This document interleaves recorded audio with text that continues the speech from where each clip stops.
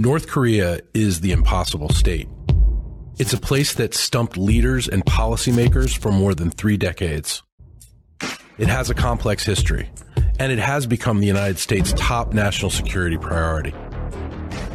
Each week on this show, we'll talk with the people who know the most about North Korea.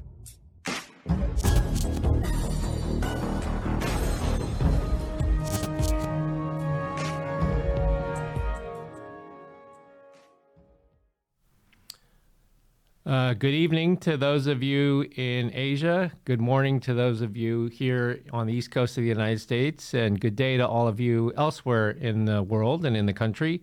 My name is Victor Cha, Senior Vice President for Asia and Professor at Georgetown University. And welcome to another episode of The Impossible State.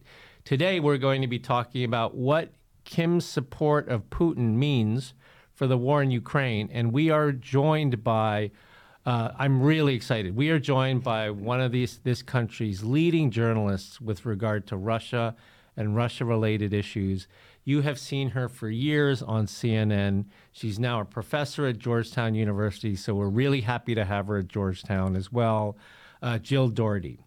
Jill, let me properly introduce you, although you need no introduction to our audience. So Jill Dougherty is an expert on Russia. She is currently teaching at Georgetown University Center for Eurasian, Russian, and Eastern European Studies. She is also a global fellow at the Woodrow Wilson Center for International Scholars in Washington, D.C., and a member of the Wilson Center's Kennan Institute Advisory Council. She has been pursuing research on Russia and the media as a fellow at the Shorenstein Center on Media Politics and Public Policy at Harvard, at the Wilson Center, and at the International Center for Defense and Security in, is it Tallinn? Tallinn, Estonia. But you will all know her for the 3 decades she worked as a correspondent for CNN, where she worked on Russia and the post-Soviet region. She served as CNN Moscow bureau chief for almost a decade, and her other postings included the White House, the State Department, U.S. Affairs editor, and managing editor for CNN International, which was based in Hong Kong. Right. She is now a CNN on-air contributor, commenting on Russia and Russia-related issues.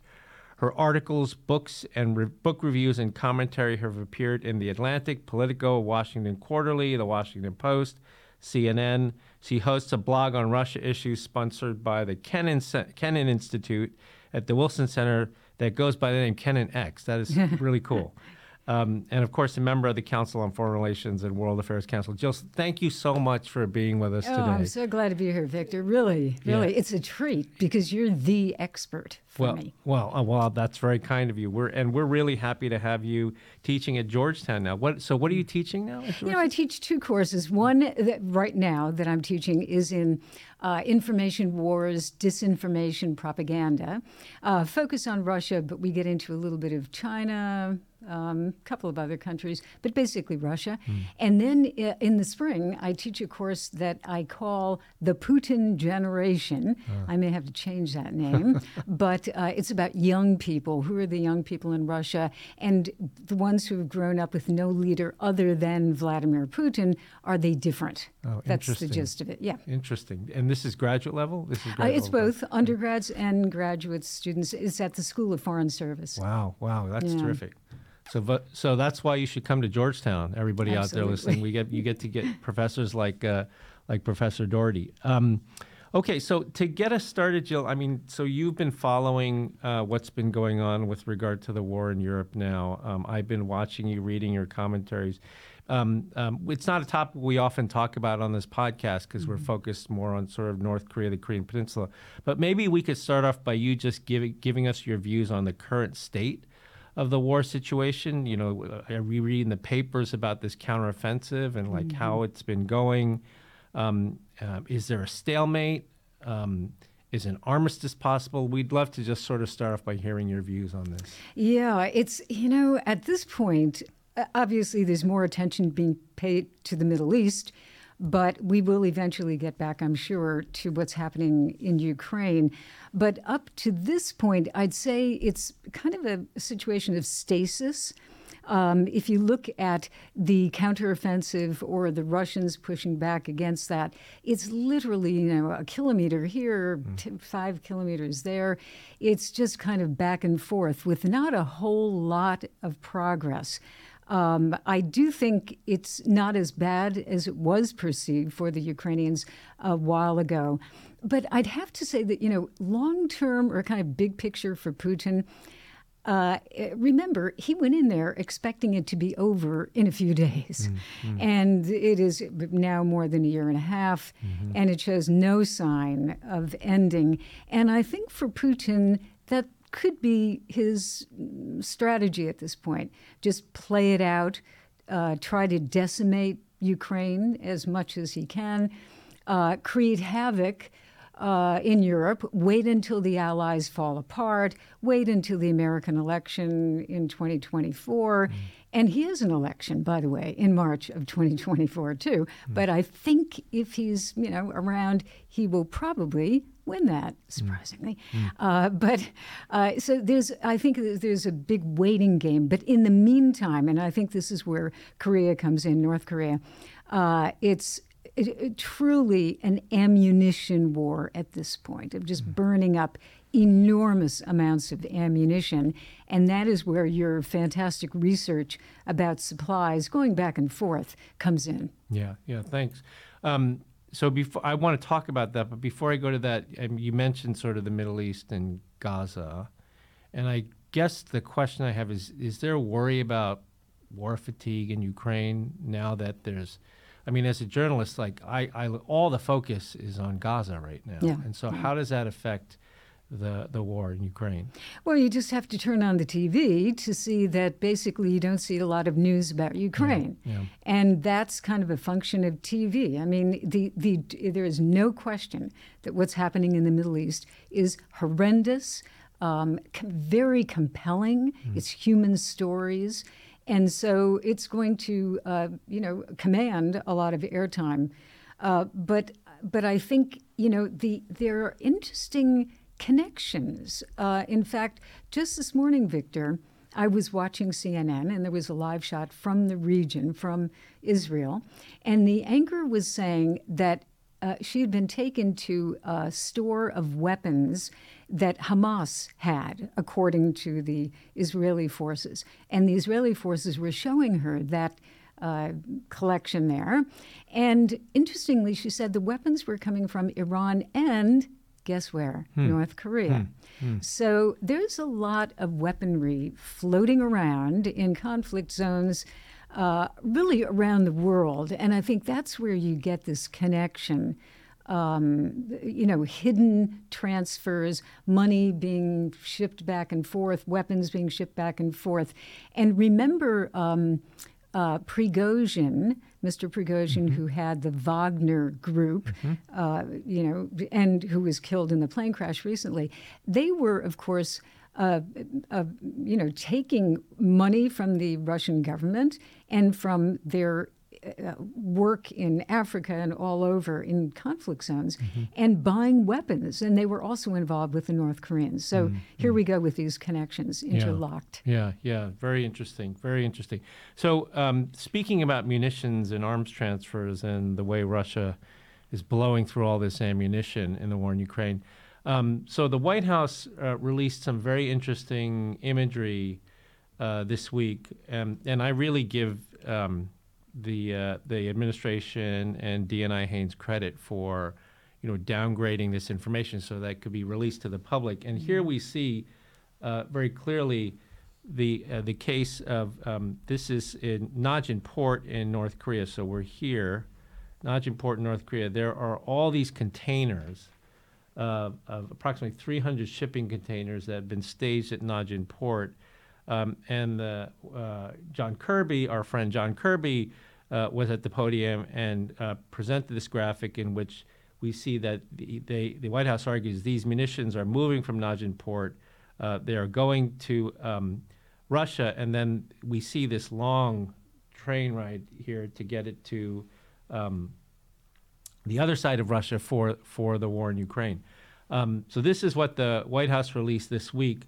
whenever the White House releases imagery like this that we can't access, we immediately look at the location and the timestamp, and we collect commercial imagery of our own. And so this is a story that we've released this week where we're here looking at, this is a close-up of Najin Port, and you can see that there are shipping containers here, right? This is Pier 3, and there are shipping containers here at Pier 2, and I want to make sure that this version of it has it. These are photos from October 16th, and here's a photo from October 13th of one of the ports where there's more containers here. So these are the Kirby statement said that they thought there was a shipment. Their photos showed there was a shipment sometime between early September and the first week of October. These are pictures from this week, right? October 13th, which means that there are more shipments now going. Yeah. It was not just the original 300 containers, but there's clearly a lot more stuff that's going over there. And so I guess the question I have for you, Jill, is someone who has covered this. I've seen you sort of talking about the war itself. Like, how much is this stuff, if we assume that this is all ammunition, like how much is this stuff actually helping Putin? The White House initially, when they talked about the Wagner shipment, said that the North Koreans are shipping some stuff to the Wagner group, but it's not going to affect the overall outcome of the war. I've noticed that they don't say that anymore. Right? Mm-hmm. They don't say that anymore. So I'm curious as to, when you see something like this, what are you thinking? Well, I mean, I'm not a military expert, but from what I understand, this, when we were talking about burning through a lot of ammunition, this that is coming from North Korea, which I understand produces enormous amounts of maybe not that sophisticated artillery and munitions, but it is enough for the Russians, because if they have to in any day launch, enormous amounts of ammunition, they themselves can't produce that much. They're trying to crank it up, but at this point they can't. So they need as much as they can get. And even if it is, World War II level in sophistication, it's very helpful because they just want to pound the other side. That's essentially what they're doing. And that is the dilemma for the Ukrainians, that they don't have enough artillery either. They don't use as much, nearly enough, as much as the Russians do. So I think artillery, even though it seems kind of primitive in its sophistication, is really crucial to this war. Yeah, I think there was even a report that at one point in territory that was taken by the Ukrainians, that they had found some North Korean munitions there and were using it against the Russians. So North Korean munitions were ending up on both sides of this, but clearly because they were being sourced to Russia. Victor, I just want to say, one of the reasons that they can both use them is that they have Soviet weapons. They still have some Soviet weapons. So it's interoperable. I see. This is not NATO quality, but it's the old Soviet stuff. Yeah. Oh, interesting. Yeah. So then if the game plan for Putin is to just, to try to wear the other side down, like go through another winter, right, in Europe, wait for the U.S. presidential election, a year from now, then this constant supply of munitions is allowing Putin to carry out that strategy. Definitely. Yeah. And actually, a slow approach might be what he wants. Obviously, his original idea was to go all the way to Kiev, get rid of Zelensky, take over the government, and control Ukraine. But that said, I think at this point it is just a pounding. I'm not quite sure what he thinks he's going to accomplish with this, other than there's that element of the punitive side to this that is really frightening in a way, why he is specifically doing this. And going after civilian targets and things definitely. like that. Yeah. Horrible situation. So the one other thing I wanted to ask you about is that there are many things that have caught the attention of countries in Asia with regard to this war, but one of them were threats that Putin had made early on in the war. I don't know if he made them recently, threats about the possible use or first use of tactical nuclear weapons. I think it was in the event of NATO intervention or at the prospect of NATO intervention. So I guess two questions. One is the context in which Putin has made this threat. And then second, is it a real threat? I mean, in your mind, is this something that Putin could actually consider? And the reason I ask this is if we go back to the Korean Peninsula, the North Korean leader, Kim Jong-un, as soon as Putin said this, sort of adopted this wholesale into his sort of strategic or nuclear doctrine, the prospect of the first use of tactical nuclear weapons to deter others. Yes. Okay. So there's so many levels to this, but I'd say, number one, we have to distinguish, as we both know, between tactical and strategic. So strategic nuclear weapons, ICBMs, streaking across the sky at Washington is not what we're talking about. We're talking about tactical, smaller, but very powerful nuclear weapons that could be used in the battlefield, on the battlefield. Now, I think the reason that Putin brings this up is because basically that is his only game at this point. His economy is weak. His military really did not perform very well in the beginning, to say the least. They have been improving somewhat, but really it was a bad show in the beginning for an army that we all thought was quite powerful. So, he needs to show that he can do something.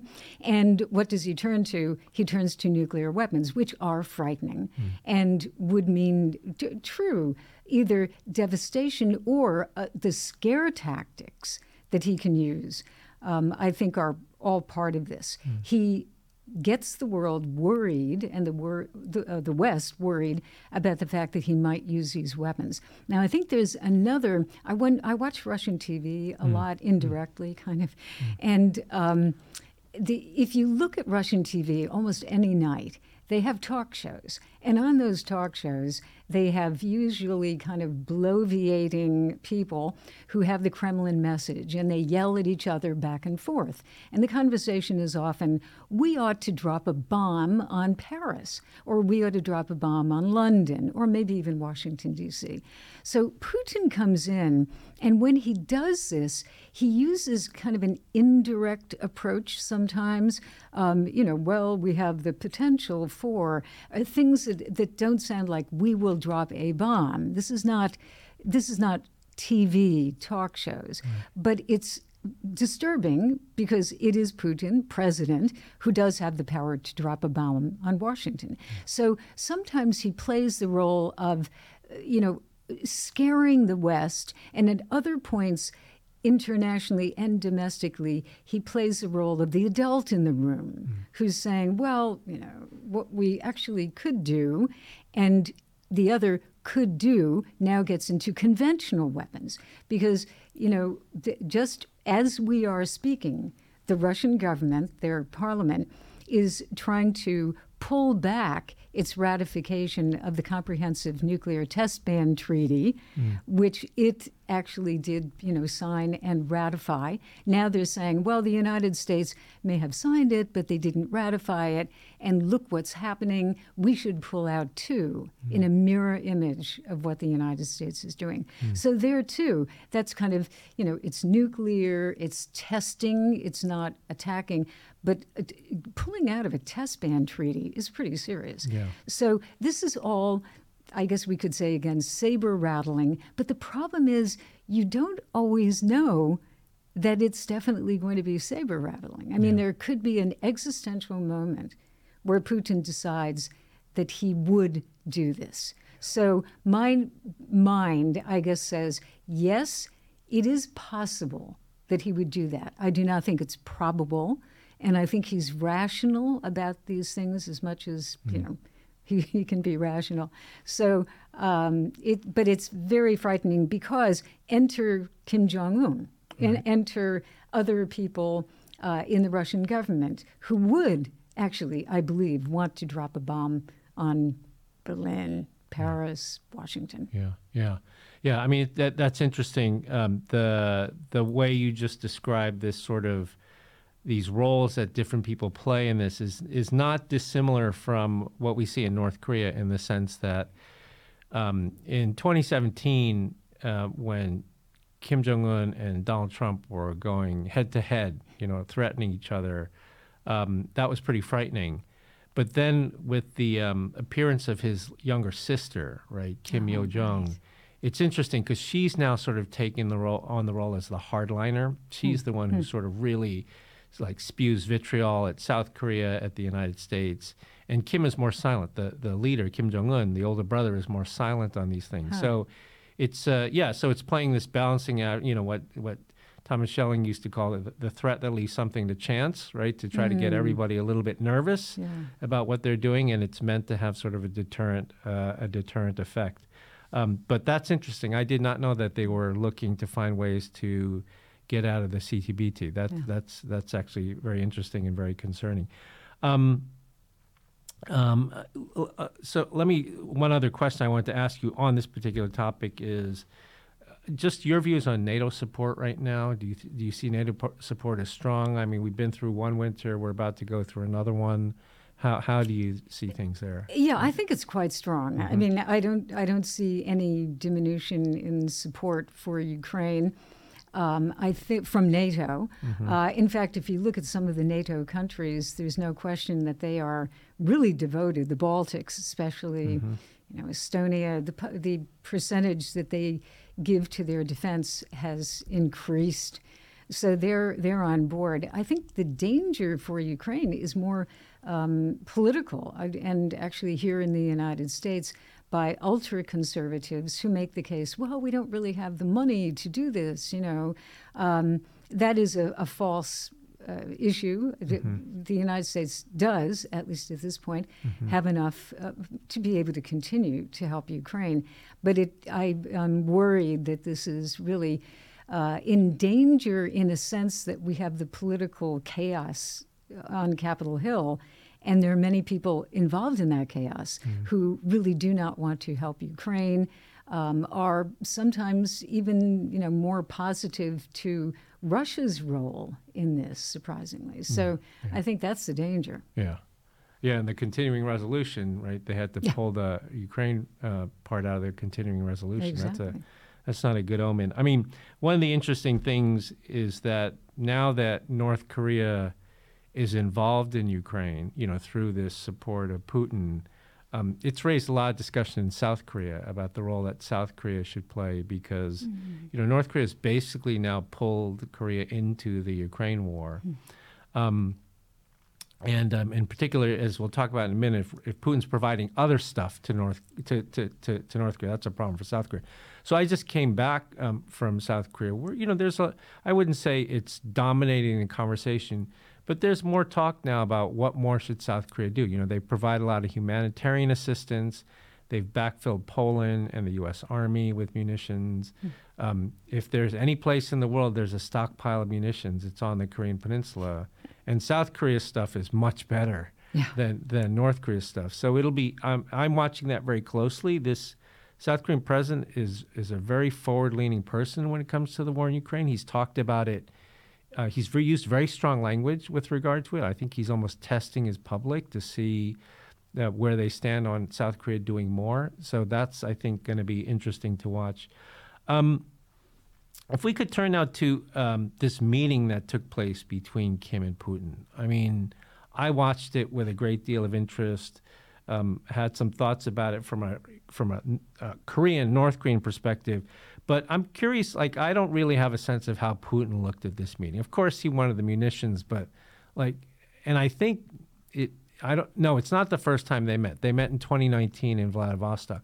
But from your perspective, how does Putin look at that meeting with this odd man from North Korea? Yeah. Well, I think you nailed it in the sense that Kim can provide something that Putin needs right now. And Putin really is not necessarily a long-term strategic thinker. He's very tactical. And at this point, the war, I don't think he knows where the war is going. And maybe we don't even understand, maybe he doesn't have a complete strategy on Ukraine to begin with. Where does he want this to go? So he needs something right now, and here's where he can get it. I do think that it must be galling to the diplomats in Russia who used to deal with, European countries and with Japan and Korea, the big nations, the important nations, and now are dealing with their best friends are North Korea and Iran. Right. It must be truly, I think, for some of the very seasoned diplomats in Russia, it must be galling. Right. So I do think, if you look at it, they've been asked, the press secretary for Mr. Putin was asked, why are you having this relationship with North Korea? And it's the usual, well, we have good relations with every country. But I do think, Victor, when you were talking about the Defense Department, NSC, talking about and releasing this information, they are using that pre-buttal, as we call it in the propaganda world, pre-buttal more and more. And I think it's really effective, just calling their bluff. Because I remember when the invasion happened in February of 2022, I actually was in Moscow for CNN, filling in with some commentary. And I remember the Russians, anchors looking at their watches saying, well, the U.S. says we're going to invade. So it's Tuesday, 5 p.m. We haven't invaded yet. When's the invasion coming? And of course, the invasion came within days. So calling their bluff and making these things public, I think, is very effective. Very effective. Yeah, that is interesting. The opportunities for Russian diplomats with countries like South Korea, Japan, Australia, and others in the region, now to the extent they even talk to them at all, the conversation is probably only about one thing now, right? Which is, what are you doing with North Korea? What are you doing with Iran? It's really something. From the Asia perspective, this Kim trip to Russia was actually very important for the North Korean leader. They were just coming out of a 3-year lockdown over COVID. Prior to that, the North Korean leader was embarrassed by failed summitry with Donald Trump, right? He took a train, he doesn't like to fly, so he takes a train all the way to Vietnam, Hanoi, in 2019. Trump ends the meeting early, doesn't even attend the lunch and says, we're leaving. And Kim has to take the long train ride back. It was, the United States, we're used to sort of criticizing our leaders and everything. But as you know, in North Korea, they have this carefully crafted myth of the leader and how great he is. And for him to lose face like that was really big. So this Putin need for ammunition for Ukraine was like a gift to the North Korean leader, where he could, in one sense, come out of the pandemic with this big trip, and then two, be in a situation now where Russia needs stuff from North Korea. Historically, it's always been the other way around. North Korea needs patron aid from the Soviet Union, Russia. North Korea needs debt relief from the Soviet Union, Russia. Now it's reversed, and so for Kim, this is like he feels like he's in a great place. The other thing that we're concerned about is North Korea is providing munitions, and the North Koreans need food and fuel coming out of a 3-year COVID lockdown. But there's a lot of concern in national security circles that Putin might be willing to provide other things. For me, I can't imagine the North Korean leader going to Russia for this, whatever it was, 6-day trip just for food. I don't think he'd do that, right? And now we have imagery and we have statements from the White House that shows that a deal was clearly made before this, because there are like hundreds of containers going to Russia. So the concern is that they might be providing technology. Russia might be providing technology for military satellites, for nuclear-powered submarines, for ICBMs, And so I guess the question I have is, do you think that's possible? Do you think that Putin would do something like that that has obviously broader ramifications for the United States and Homeland Security? Do you think that Putin would do that? I think he would. Sadly, I mean, that I think is the scariest thing of all, that he would break, UN resolutions, Security Council resolutions, to do that.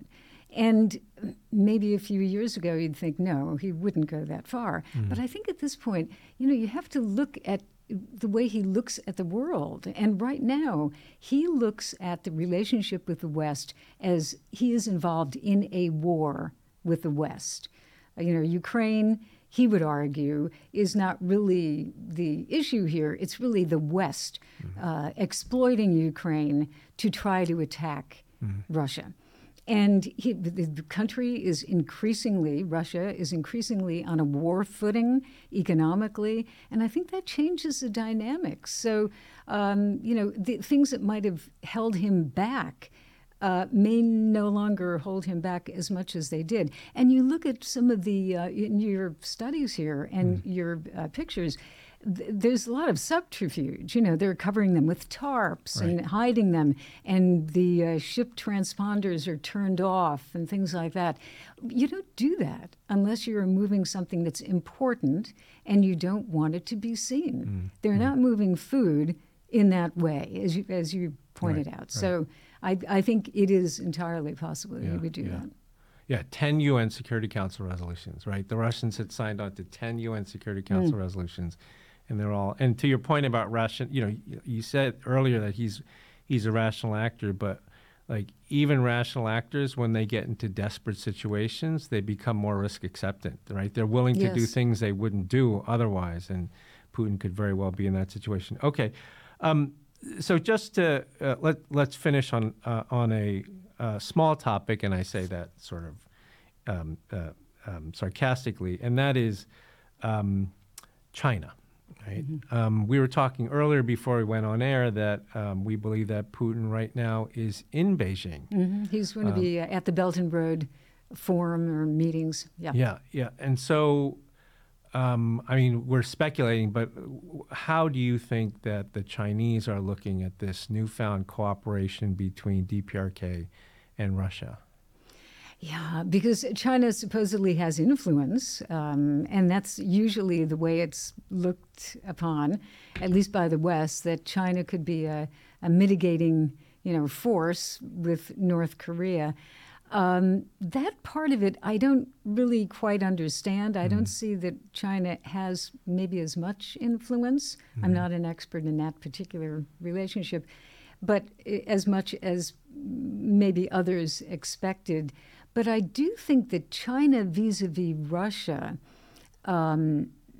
it's, they still don't, they call it a partnership, no limits partnership.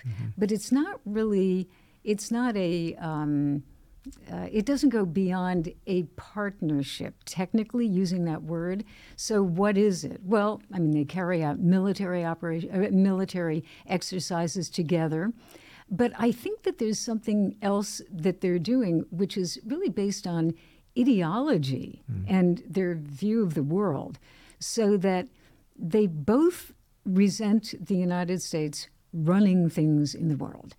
Putin believes that the United States goes around the world telling people what to do. And he has found, compatriots in China who look at it in the same way. So that conversely, if you create problems for the hegemon, then that's a way of taking action against the hegemon. So the more chaos in the world, the more unpredictability, the more like, what is North Korea up to with Russia? That all helps Putin because it's very unclear. It's almost, I would argue, a propaganda technique by Russia itself to make the world as confusing and scary as possible.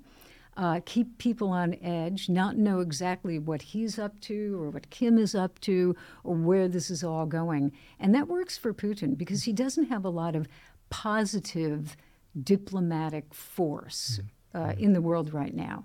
It is pretty much negative, and that negativity does help him.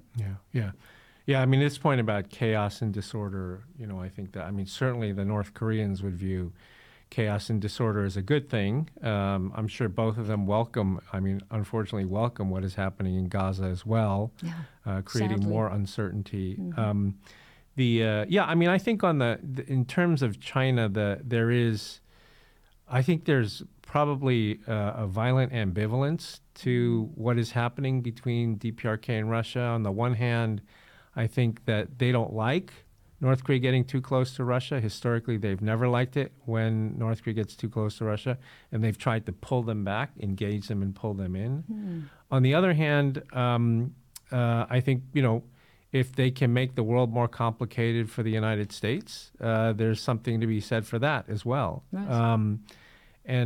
So I'm really interested to see what comes out of this, these meetings. Wang Yi, when he's been asked about it, has just defaulted to these very bland talking points about, that's a bilateral issue between DPRK and Russia. We're not involved in any of that. But personally, I think it's in China's interest not to support this. It's because they don't want East Asia, they don't want their region pulled into the war in Europe. This is pulling this region into the war in Europe. There's no way China wants that. How is that good for China? But at the same time, I don't think they can get out of their own way in terms of doing something that's in their interest if it ends up looking like it's helping the United States. I think that's very difficult for them. But I guess we'll just have to see what comes out of this meeting. Jill, this has really been a fascinating discussion. Your decades of expertise on Russia is sorely needed right now. We really appreciate your coming on the show. We have to have you back again as things develop. I'd love to. And thank you again for coming. Oh, thank you very much for inviting me. I enjoyed the conversation very much. Maybe enjoy is not the word, but it was stimulating. Yes. And I want to sit in on your class on Putin's, was it Putin's Generation? Oh, the Putin Generation, that's just the title of that course. And so that's it for another episode of The Impossible State. Thank you to all of our listeners and viewers online, and we look forward to seeing you in a couple of weeks for the next edition of The Impossible State.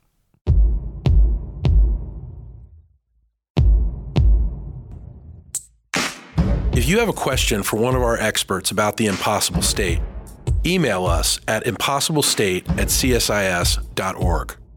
If you want to dive deeper into the issues surrounding North Korea, check out Beyond Parallel. That's our micro website that's dedicated to bringing a better understanding of the Korean Peninsula.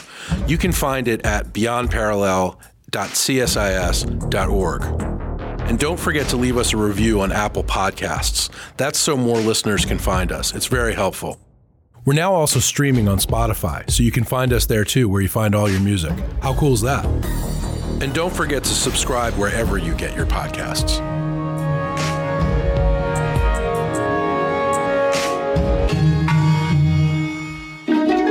This is The Impossible State.